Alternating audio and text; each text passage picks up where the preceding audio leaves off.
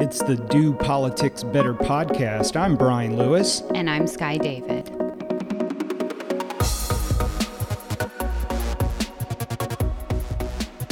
The moment you've all been waiting for, the long legislative session has come to a close. Has it really, though? Kind of. Yeah. So they did adjourn on Monday afternoon. Night. It was like 7-ish. Yeah, around dinner time. You call things afternoon that I would not. Like, that's an hour before I go to bed. It's evening. Yeah, okay, fair point. But they did make some announcements on the House floor. The Speaker kind of gave what the plan was because they adjourned, yes, the long session, but scheduled to come back December 30th, and then he said something about January 3rd. If they did come back around January 3rd, they could take up things like veto overrides, anything to do with redistricting, and conference reports as well. So it has very little to do with, keeping the session going as far as hearing bills in committee. They want to be able to respond to the courts. We talked about this last week. They don't want to depend on the governor or the Democrats to help bring them back. They want to just be able to come back. But in the meantime, we've got a lot of skeleton sessions, right? So we're going to keep doing skeleton sessions for a little while. Until December 10th. And that is just a move to make sure that the governor has to act within 10 days. If they're adjourned, he has that 30-day period. But if they are technically in session, he has to act on a bill within 10 days. On Monday afternoon, I had an appointment in Winston-Salem with a client, and when I got back to the General Assembly, Brian was so excited to tell me about House Rules. House Rules was lit, and a bill, I believe it was Senate Bill 473, a bill by Senator Lisa Barnes, Republican down in Nash County, introduced legislation that Democratic Auditor Beth Wood wanted enacted. And basically it stemmed from some audits she had performed in Rocky Mount. I'm not going to get into the details. All I'll say is that audit was very damning of Rocky Mount city officials. There appears to be some malfeasance. There appears to be some unethical behavior. However, the auditor said that really there's no laws regulating some of the decisions and actions they took, and she wanted this legislation. Well, Democratic Representative Shelley Willingham, who represents that area, and by the way is a Democrat, he spoke out against the bill as Senator Barnes was presenting it, and said that this bill was aimed politically at these council members and these municipal leaders in Rocky Mount. He said it was unfair. There were even some implications that had been made outside of the committee by the NAACP that it was racist because these policymakers are black. And this debate is going on in committee, and Auditor Beth Wood is in committee, and she stands up and asks to be recognized, and she looked right at Representative Shelley Willingham and said, I am here to clear up some misinformation, and went into a list of malfeasance that she found, said that she had a letter from the local district attorney saying that this was problematic. And it was one of those rare occasions where you have a statewide officer like the auditor stand up and really in a combative way siding with a Republican senator and in a very confrontational debate with someone of her own party. In fact, Representative Willingham seemed to accuse Auditor Wood of abusing her power, said that she had ran in 2020 and had visited Rocky Mount and had said she was asking voters to support her in the election, and that she pointed to some of the malfeasance she had found in Rocky Mount. And then the auditor came back with, well, the reason I visited Rocky Mount, Representative Willingham, is because I had people calling me a racist. I had people saying that I was doing my job for political reasons. It was just a very tense, long debate. I think the exchange between Representative Willingham and Auditor Wood went for about 20, 25 minutes.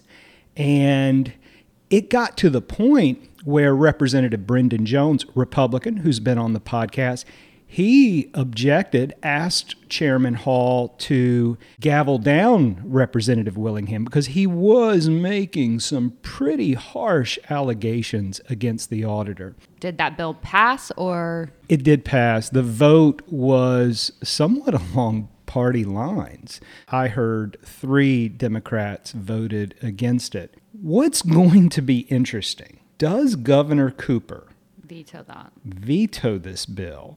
Because of the NAACP?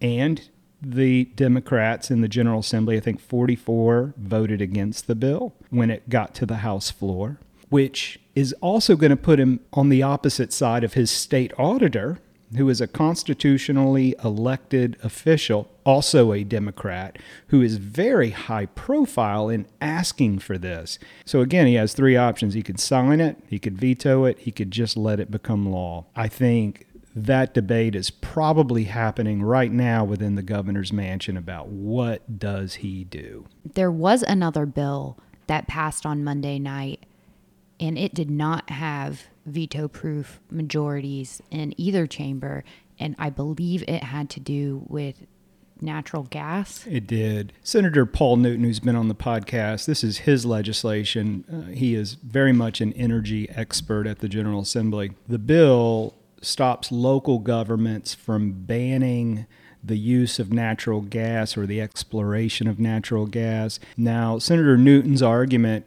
is that we're a Dillon Rule state, so we have some uniformity. The powers What is a Dillon Rule state? The powers of the local government come from the state government. So kind of think of state government as the parents and the local government as the children. I know my local government folks won't like that metaphor, but essentially you get your powers from the state. And so when you have one city banning something or enacting something and it's contrary to another area of the state generally likes uniformity in some of these statewide policy debates. And so what Senator Newton said is, we're just saying that energy policy will be made from the state level. This bill did pass. It had some bipartisanship on both sides of the vote. It does not have, as you pointed out, a supermajority, and I could see this coming down to a veto showdown as well. So as session came to a close on Monday night, Representative Susan Fisher stood up and announced that she would be retiring. She has been there for 18 years, so quite a long time, very beloved, and she is from the Asheville area. So she announced that on the House floor to a lot of kind words about her. I think the speaker put out a press release. Mm-hmm.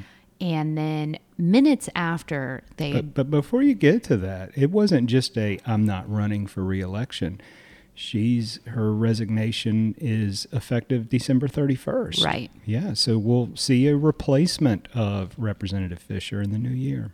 That's true. Minutes after the House session adjourned, Representative Brian Turner sent out his release saying he would not be running in 2022. So that's 2 Buncombe folks who are not running. Continuing on our Buncombe route. Yeah. On Tuesday morning, one of the worst kept secrets, Senator Chuck Edwards announced he was running for Congress. He represents Henderson County and then a few precincts in Buncombe County, and he put his hat in the ring to run for the congressional seat that's currently held by Congressman Madison Cawthorn. We all know that Congressman Cawthorn is moving south, at least is going to the district just below him, the one that we thought that Speaker Tim Moore was going to run in. Speaking of just western North Carolina, we are still on watch to see who is going to run for the North Carolina Senate in that combined seat of Senator Deanna Ballard from Watauga County and Senator Ralph Heiss. I talked to Senator Heiss on Monday, And he said that he still doesn't know what he is going to do. I think all eyes really are on Senator Ballard and what she's going to do, and I think decisions will be made after that. We also heard this week that North Carolina Health and Human Services Secretary Mandy Cohen is also leaving at the end of the year. Secretary Cohen has been a very prominent part of the Roy Cooper administration. She has taken us through the pandemic for the most part. I know it's still going on, but she's taken us through that. It was really nice to see the bipartisan outpouring of appreciation that was expressed by political leaders at the General Assembly. Senator Phil Berger put out a statement that was complimentary of Secretary Cohen, and she announced this on Tuesday, and the governor also announced that he would be nominating Cody Kensley to replace her. And of course, that has to go through the Senate confirmation process. But if he is appointed, he will be the first openly gay secretary in the state's history. Yeah. About Secretary Cohen, I think when she was first nominated, many of us thought that she was going to be the lightning rod, a Washington, D.C. insider, worked for President Obama, helped him expand Medicaid, and was there as one of the architects of Obamacare. Yeah. And then, of course, we all know that HHS, just as a department, has always just had a rocky relationship with the General Assembly going back decades.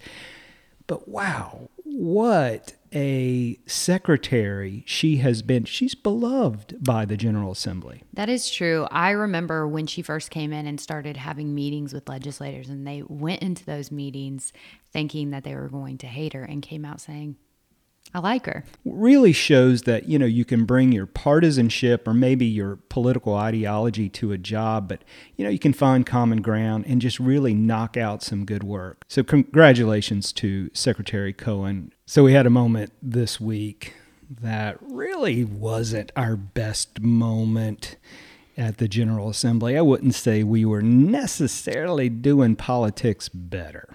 Monday night, on the Senate floor, Senator Julie Mayfield, also from Buncombe County, this is really a Buncombe County podcast, she made some remarks and didn't call out Lieutenant Governor Robinson specifically, but it was very obvious she was talking about his comments in the LGBTQ community. Mm-hmm. So senators, just like representatives, can be called on. It usually happens at the end of business, and they are given an allotted time to speak about really anything they want to speak about. And Senator Mayfield took the opportunity to make this speech. Then later that evening, we were done with session, and a video pops up on Twitter that had been taken by Senator Natasha Marcus from Charlotte. She is a Democrat down there, in which she filmed an exchange. And it really wasn't an exchange. It was Lieutenant Governor Mark Robinson just outside the Senate chamber. And he appeared to be very upset. At least his voice sounded as if it was very loud. And he said, "You know where to find me. And before you ever speak on that Senate floor again, you need to come to me first." And I'm paraphrasing here. I don't know if I'm capturing everything. You can see the video on Senator Marcus's Twitter. And Senator Mayfield didn't appear to be saying anything. Of course, this was about a 15-second clip, so we don't know what was said before this exchange. But Lieutenant Governor Robinson then marches off as Senator Marcus is asking him, why does she need to get permission to speak? This was a viral video by most standards. It had been shared so many times, it had been liked, and it has been covered in the media. But again, the lieutenant governor finds himself embroiled in this ongoing controversy about his remarks stemming back from the summer, in which he said some very unsavory things about the LGBTQ community. As someone who works with a person who has so much energy, it just kind of bleeds into me as well. Sitting down with Representative John Bradford was also that same energy. He's so high energy. He really seems efficient. I know we said that about Representative Moffitt, but just scheduled everything in his life and is running at full speed at all times.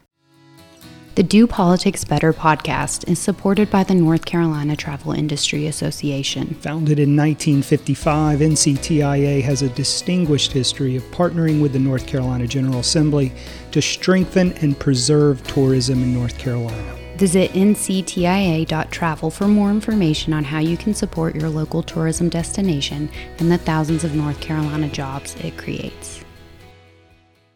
Representative John Bradford, welcome to the podcast. Thank you for having me. Kick us off and just tell us about your district. Where is it? What makes it special to you? So I represent District 98, which is northern Mecklenburg County.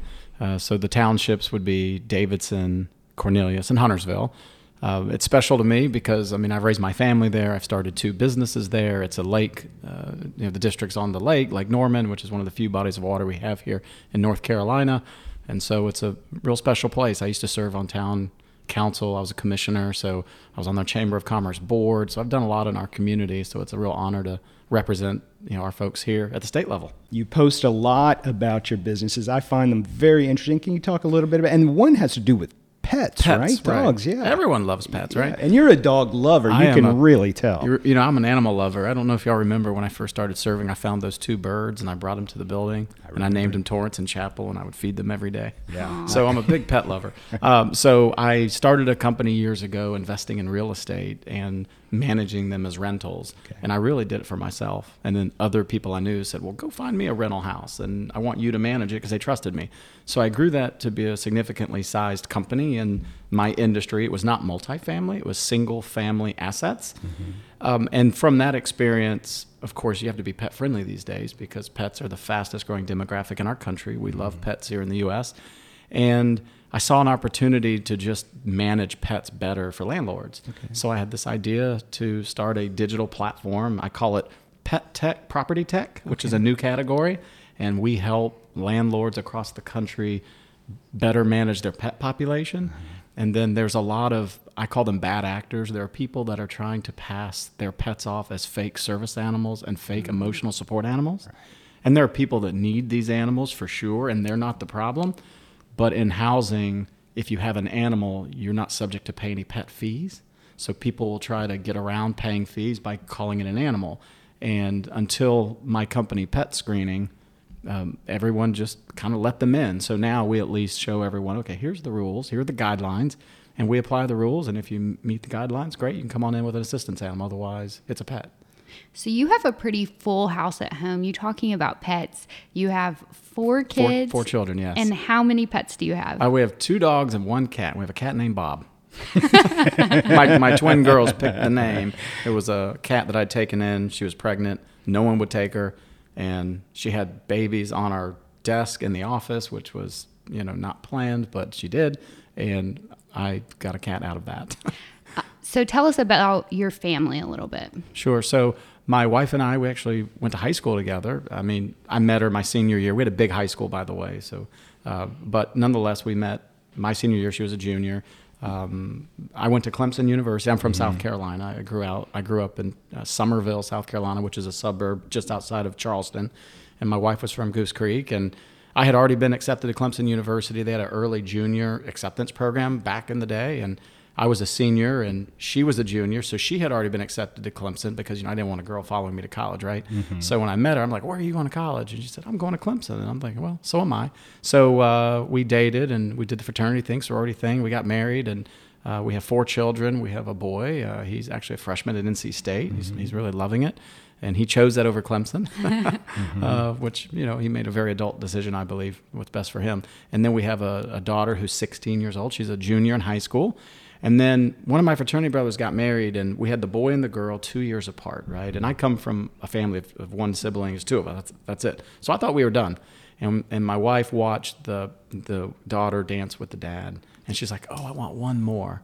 And so then we had identical twins. Oh, wow. So that does happen. And it's not hereditary. It's just one egg splits into two. And so we were blessed with two young ladies, two more girls. And so they're 14. So everyone's 2 years apart, and all children have March birthdays. Oh, wow. Yeah, crazy, right? Wow, that is great. So I see your posts, follow you every day, and you post a lot about your work. You post a lot about your family. Here we are in November. By the time this podcast drops, we will have had a budget. The governor will have signed it. But this is our 11th month in session. How do you manage all of the stuff you're doing with family and your business? Your two businesses. Right. I play hard. In other words, I'm here a lot and I run my businesses, but when I'm home, I'm home. So we have a camper, and my twins ride horses. They're in the equestrian field, so that requires us to go to a lot of arenas in the Southeast. And so we take our camper, we spend the night in Walmart parking lots. I mean, we try to be as grounded as we can be. So when I'm home, I'm home. Like my family, for them, it's not fair for me to be gone all week and then to come home and now I don't want to do anything. That would be an injustice to them. So when I'm home, I still run hard because in their world, that's the few days they get of me, if you will. And I'm okay with that because I'm a pretty high energy guy anyway. I don't think I was born to sit around and do nothing, frankly. So I'll always work. I enjoy working. Technology, I mean, I own a tech company, right? And so I think if you were to poll my colleagues here, they would say I typically have a phone to my face, and I'm not Instagramming or TikToking. I'm typically checking several email accounts to keep things moving. And that just works for me. And of course, it's not possible without a good support network. And I have amazing employees that run my companies. I don't consider myself ultra talented. I will say I do have some ability to pick really good people to work with me. And for that, I'm forever grateful, because if you have a great team, then it makes it easy. So you served on the town council. How did you originally get into politics? Yeah. So I was involved in my local chamber of commerce as a business owner. And so one day I got a telephone call, and it was from two commissioners, and they said, we'd like to take you out for coffee. And I'm not really a coffee drinker, but I get that. I said, yeah, let's go. So we went, and I really wasn't sure why they wanted to meet, but I quickly put it together, and they said, we think you ought to run for town board. And by lunch that day, I'd gone down to the county and filed, because I always thought I maybe would do something like this, but maybe it just took someone to sit me down and say, hey, you ought to do it. And I'm like, yeah, I think I can make a difference. And so that's how I got into it. It was really that's exactly what happened. Making the move from the council to the General Assembly. Talk about that. Yeah. So Speaker Tillis at the time was also my representative, and he too had been on the same town board that I was on. And Tom's a great personal friend. And, I get called a little Tom a lot, and that's a compliment. I take it as, at least, but I wasn't trying to emulate what Tom was doing by any means, but Tom is a business guy. He was an IBMer. I was an IBMer for 10 years. Okay. We had a lot in common, but when he decided to run for the United States Senate, it obviously created a seat. Now I had to go win the primary, and in fact, I ran against our then mayor. She was appointed to be mayor, and I knew she wanted that seat, and it was just, we're both going to run for it, and it was a three-way primary, and I fared okay, and then I've continued to win. But 2 years ago I lost, right? So I've had a close election. These are not our seats, right? The seats belong to the people. And when I first ran for town commissioner, I won by 2 votes. Wow. And I voted for myself, and I get asked that a lot. Do you vote for yourself? And I'm like, well, if you can't vote for yourself, then how could you ever ask anyone to vote for you? So yes, I voted for myself. My wife has not admitted if she voted for me, but that 2 votes, I often think that had I not won by 2 and maybe lost by 2, I don't know if I would have run again. I would have said, I tried. I'm glad I won. And then a couple of years later, fast forward in 2018, there was just a sort of an interesting change. A lot of Republicans in urban areas went home that year, and I tell my kids it was a great learning lesson for, not only for me personally, because I think everyone was focused on not all that John Bradford had done, but how was John Bradford reacting to a loss. Mm-hmm. And I didn't burn anything down. I didn't vandalize anything. I just said we didn't get it, right? We fell short. No matter how it happened, we fell short. And so I just focused on what I've always focused on, which is family and business, grew my pet tech company, and decided to try to run again and see if we could win, the same seat that I'd held previously, and we did. So I'm back. Was it an immediate decision that when you lost, I'm coming back, or did it take some time to get to that point? Because I know it had to have been a painful loss, even though I will say this, you lost with such grace. And by the way, when you won the seat back, you also won with grace. I remember some of the posts you made about your opponent who had defeated you 2 years prior. And I just thought, wow, what a civilized man this guy is. So gracious to your opponent. But was that an easy choice to come to? So, when I lost, I remember it was 1 a.m. It kind of came down to one precinct, and we just fell short. And so I made the phone call. Right, you have, in my opinion, you have to do this. If you don't do the phone call, then you probably shouldn't be in this business. It's just politics will break your heart, it'll break your wallet all at once. And so I made the phone call, and sure, I was bummed, but in my heart, like, not to sound like emotional, but in my heart, I knew I was not done. Like, I just felt like that is not the way I want to be finished. I could have worked harder. I kind of relied on my party probably more than I should have. And I don't mind admitting those things, because the next round, I didn't rely on anyone. I just said, I'm going to go get this done my way, the way I would do it. And then when I won, the person that I'd beat prior, she did not call me to congratulate me. Never. I mean, I never heard from her. In fact, well, that's okay though. It's everyone needs to run their shop the way they want to run it. That's not going to change who I am. But I do believe that this has worked out exactly the way it was supposed to. It was just a part of my journey. Tell us about a couple of things that you feel really passionate about that you've worked on this session.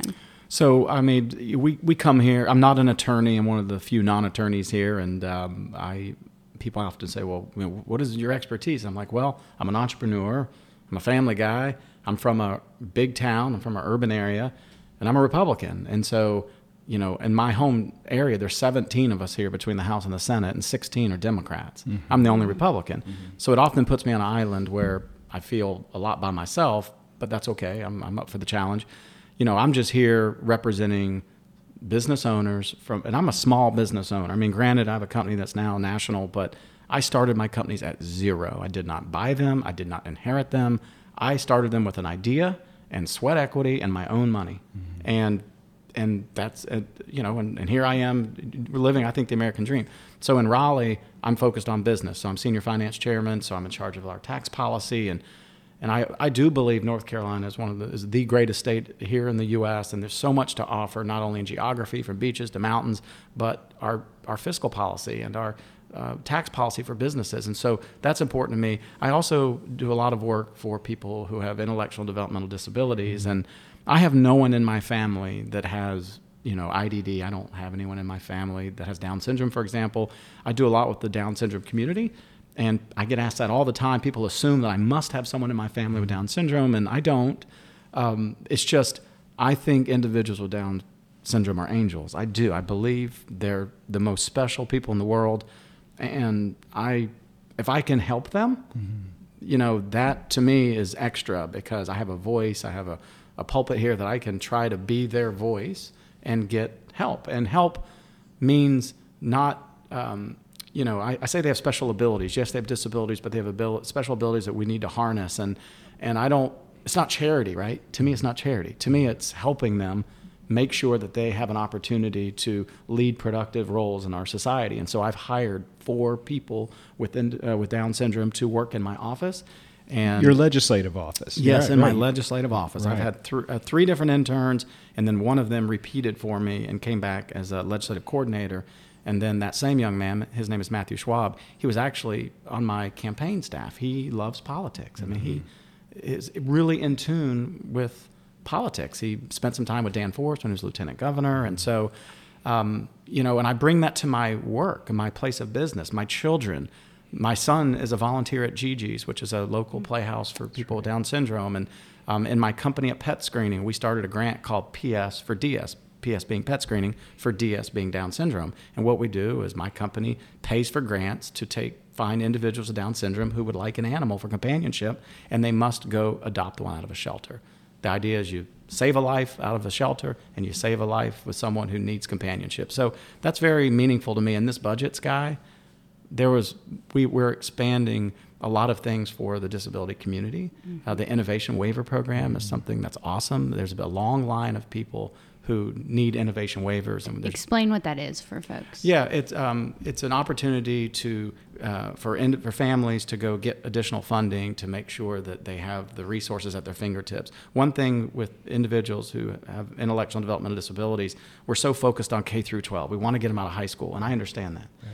But life goes on after high school, and a lot of these individuals, they don't have any place to go. So what happens is they sit home, they gain weight, they watch a lot of TV, and that's all. And there's more. And so these innovation waivers help people look at developing life skills and independency in some cases. And depending on the spectrum where they may be, some people can live independently and others may not. Maybe they need assistance. So the Innovation Waiver Program is just a way to increase funding for families who have qualifying members to get more money to make sure that they have the resources they need. Where did this come from, where you took an interest in this community? I know your fraternity, I think it's Pi Kappa Phi. Pi Kappa Phi, yes. I know when I was at UNCG, they were very active with this community. They are. Is that where it started with you? Yeah, great question. It actually started with my parents. My mom's not a school teacher, but she was a teacher's aide.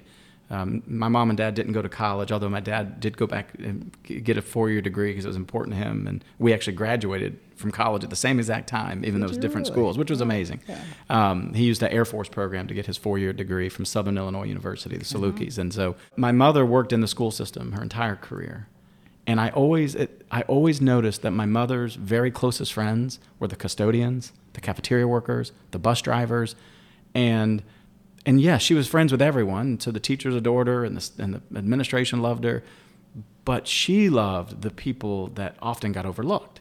And so they called her Miss Ann. My mother's name's Ann, so they called her Miss Ann. The kids called her Miss Ann. And I remember her walking down the hallways because this was my school, so it was hard to be a bad kid, right? I couldn't be a bad kid because Miss Ann would not allow that. And the children who were in wheelchairs, some of them who were salivating, my mother would never treat them differently. She would just come right up to them. She'd wipe their mouths. She'd say how they're doing. And she never, her demeanor never changed despite who she was talking to. And it was just an observation. And then fast forward in my life, when I joined Pi Kappa Phi fraternity, we had, back then it was called PUSH, People Understanding the Severely Handicapped. And that, of course, handicapped is not really a politically correct word anymore. So now that has changed to the ability experience. I didn't know it was all adding up, frankly. Mm-hmm. Now when I reflect and look back, I go, holy mackerel, I was destined to do this. And my sister, by the way, she's a special education teacher in Washington, D.C., and she teaches adult children with IDD. Mm-hmm. And she has a master's in special ed. We never planned this. Just serendipitous. Here she's doing this with this community. I'm working hard with the IDD community, and I don't know. It just makes me feel like this is why I'm supposed to do this. Have you seen the light bulb come on with maybe your colleagues at the General Assembly? For sure. And I'm not talking about partisanship or anything like this, but it is noticeable when you bring this community into the General Assembly and they are working. That's right. You put them to work. I put them to work. We try to lead by example, and it has moved the needle for sure. The number of people in that building, from staff to members, in the elevator that'll say, oh, I have, like Representative Penny had an older brother with Down syndrome. He's now deceased, but I didn't know that. And we have done more for the IDD community, I feel like this session in terms of funding than we've ever done. And I don't think that's by chance. Mm-hmm. When I was gone for 2 years, and I'm not criticizing anyone, nothing happened with IDD. It just didn't. And so what it reminds me is you have to have a champion here. And I will be a champion for that community as long as I'm doing this job. At some point, though, there has to be another flock of people that are willing to take this ball. And that's not to say that others aren't interested in it, but it takes work. Like Anita, you mentioned Anita. Yeah. Anita's daughter works for my company. Our families are incredibly close. And before I ever started this program, I had to get Anita's buy-in about this idea that we were going to have someone with Down syndrome working in our office because I can't take them to caucus. So I needed her buy-in. And I've had it unconditionally. She's now on the board of directors for GG's.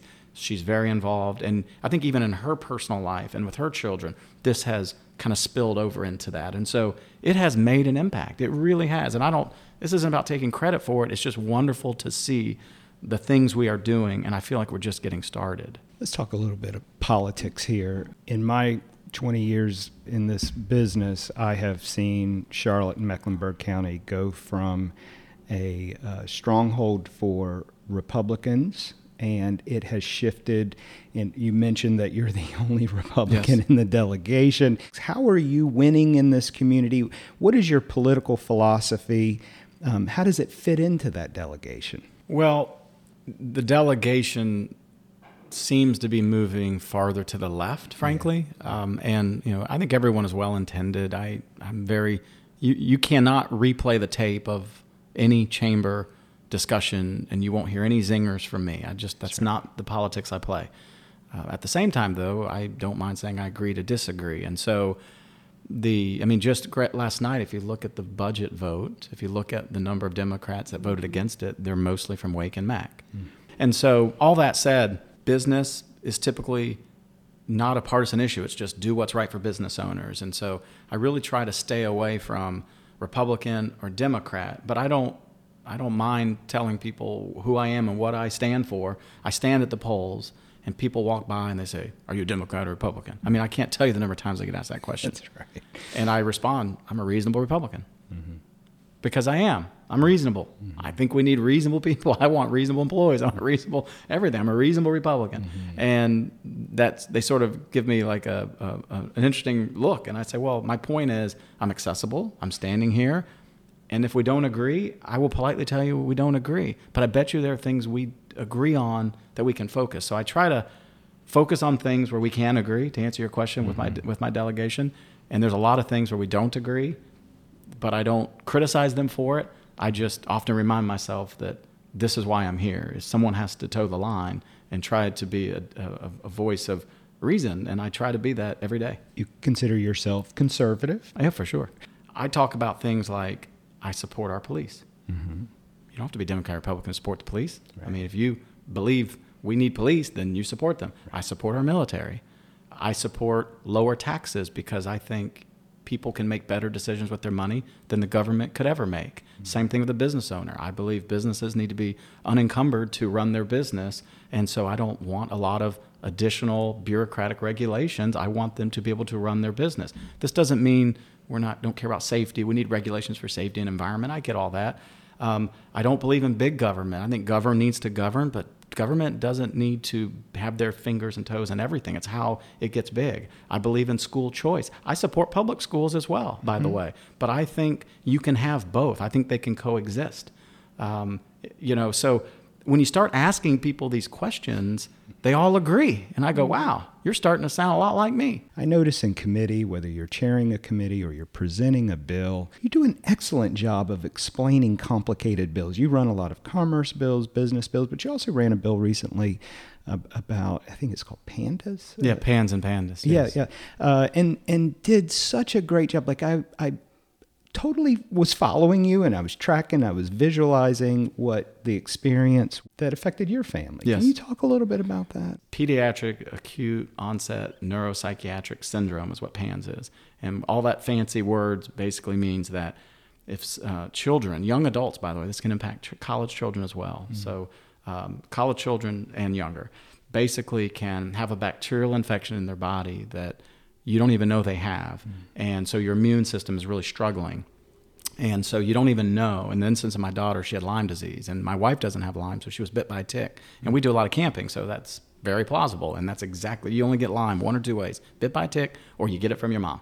Well, my wife is negative, so my daughter got bit by a tick. But we didn't know she had Lyme. We had no reason to believe she had Lyme. So Lyme, of course, plays its own havoc on your immune system, number one. So we didn't know that.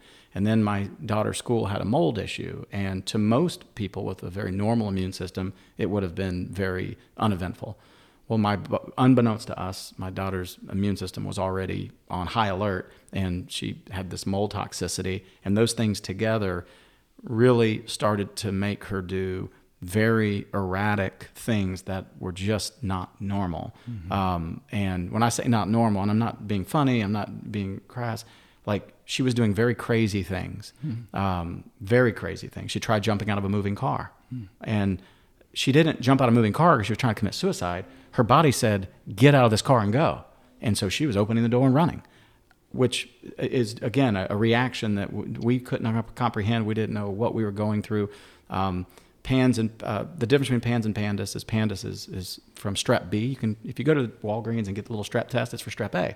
A lot of times they don't test for Strep B, so you get the Strep A negative and you think you're fine. Well, you may have Strep B, so Strep B sort of harbors itself, and then all of a sudden a bacterial infection starts, and then it starts to impact your brain, the part of the brain that makes you do crazy things.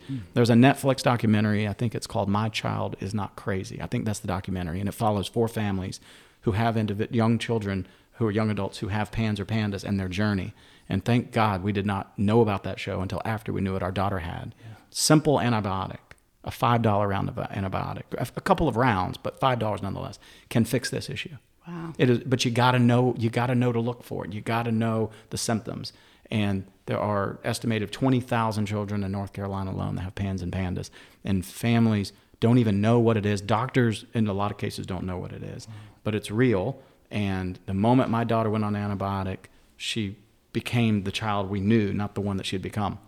And so in this budget, we have funding to create a continuing education program for physicians who specialize in neuroimmune type things to get CE so they can continue and get those credits and learn about PANS and PANDAS, because early diagnosis is everything. If they can see symptoms and say, well, let's do some blood work and get you some antibiotic, it changes the trajectory, because these things are very expensive. I have a family in my district that spends $10,000 a month for treatment of this, and they go to a different state to get it because this thing has advanced so much. So early detection is key. In our politics, we are divided. And if you had a magic wand and you could fix one thing today, it's done in our politics, what would it be? I wish we could drop the cancel culture. I mean, the idea, the notion that if we disagree, then we're going to cancel you. We're humans. We make mistakes. How can you say you stand for tolerance, but you're intolerant of someone if they don't agree with you? Mm-hmm. And so the hypocrisy that goes along with it is just, it really blows my mind. And so I often chuckle kind of internal in my mind when I see groups of people profess how they are, love and all these things that matter, but they act anything but that if someone doesn't agree with them. Mm-hmm. And to me, we can really do a better job as a society if we just say, hey, let's just fundamentally get this on the table. We can agree to disagree, mm-hmm. and we can do it very politely. And if we're not going to convince each other, of each other's positions, then let's put that on the parking lot map. And let's go find the things where we do agree and work on those. Mm-hmm. I understand we're going to have people that butt heads, but this cancel culture, and when it turns on the very people, because we've seen here of late where the cancel culture actually turns on the group that has created it, and that's been a very interesting thing to me. But I think the cancel culture is a real shame because it's unnecessary. I think if we just go back to this idea that we make mistakes and we can disagree politely, then I don't think that's necessary. And I often remind myself of this, by the way, because sometimes I go, where I'm not following something that's happening in this building. Mm-hmm. And then I go, well, hang on. Maybe in their life and their journey, this is extremely important to them, and they just have a life experience so different than me that I just can't see it. Right. Walk in another person's shoes. So I think if we all just stopped and did that, mm-hmm. then it would be helpful. Mm-hmm. And that applies to both sides. It really, really does. And, but I don't know. I mean, I'm still going to fight for what I believe in, but I'm going to do it with a smile, and I'll do it politely, and I'm not going to criticize those who are against me. I mean, I've had some real zingers thrown at me, but I just don't want to be that way. I've seen that. I've seen you in committee or on the floor, and you'll get something, but you always respond with such positivity, mm-hmm. and it is welcome. It's almost as if you welcome the debate. I do. I think it's part of the process. Yeah. It's part of the process. If we're not homogenous, and if we had a bunch of yes people, I mean, that would be very boring, right? And so, we're up here and we all do our things, but there's a lot of jockeying and a lot of positioning going on. But but at the end of the day, I think this budget's to kind of bring it back to the budget. I think this budget's a great example of we really got something right this time. I mean, with all the Democrat support and the Republican support and the governor signing it and all the good things that are in it, and the people that are voting against the budget, again, I don't understand it, but from their view of the world, they have the right to hit that red or green button no different than I do. And that's why they're here. They can go explain to their constituents why they did what they did, and I'll do the same for me. It's one of the best budgets I've seen in 20 years. Yeah, great budget. It's a great budget. I mean, a lot of money there to make it a great budget. Oh, yeah. But we'll take it. Yeah.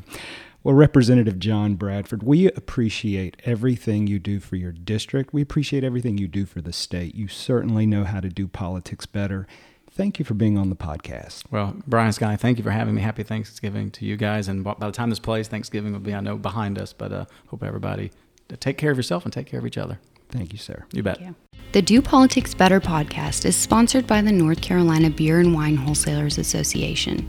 Beer and wine distributors in North Carolina are family-owned companies that directly employ more than 5,600 men and women across the state. The North Carolina Beer and Wine Wholesalers Association works with the General Assembly to develop alcohol policies that ensure fairness in a competitive marketplace and promote responsible behavior. Visit the North Carolina Beer and Wine Wholesalers Association at ncbeerwine.com for more information. Can I tell you a story about my first meeting with Representative John Bradford? Feels like whether I say yes or no, you're going to tell it anyway. Well, I had met him before, but this was, I think, 2016, and we were doing a lobby day for the North Carolina Travel Industry Association, which is a sponsor of this podcast and a wonderful client here at New Frame. And we had invited Representative John Bradford to come and speak to some of our tourism industry folks who were visiting the General Assembly that day for Tourism Day. And Sally Ashworth, a great person down in Lake Norman, who is on the board of NCTIA, she had made this connection to us. And this was really our first event with NCTIA, so we wanted to make sure that our lobby day went great, and we were kind of nervous. And Representative Bradford was late. We couldn't find him. And so we're just scurrying around trying to find Representative Bradford. And we finally find him. He's like, his legislative assistant helps us, Anita Spence, who's great. And he told us the reason he was running late is because of those birds that he talked about in the interview. He had found these birds who had fallen out of a nest. He had been trying to nurse them back to health. And it was just this wonderful moment of Representative Bradford, who was so apologetic. He was like, I'm so sorry for being late. And he told this story about these birds. And our clients just loved it. And such a great guy, such a nice guy, and really an effective legislator. He gets things done. He really is a voice for the small business community, the business community in general, and just one of the great guys serving down there at the General Assembly. Tweet of the week. Tweet of the week. This week's tweet of the week is for you, listener, who said they wanted more Dylan Reel on the podcast.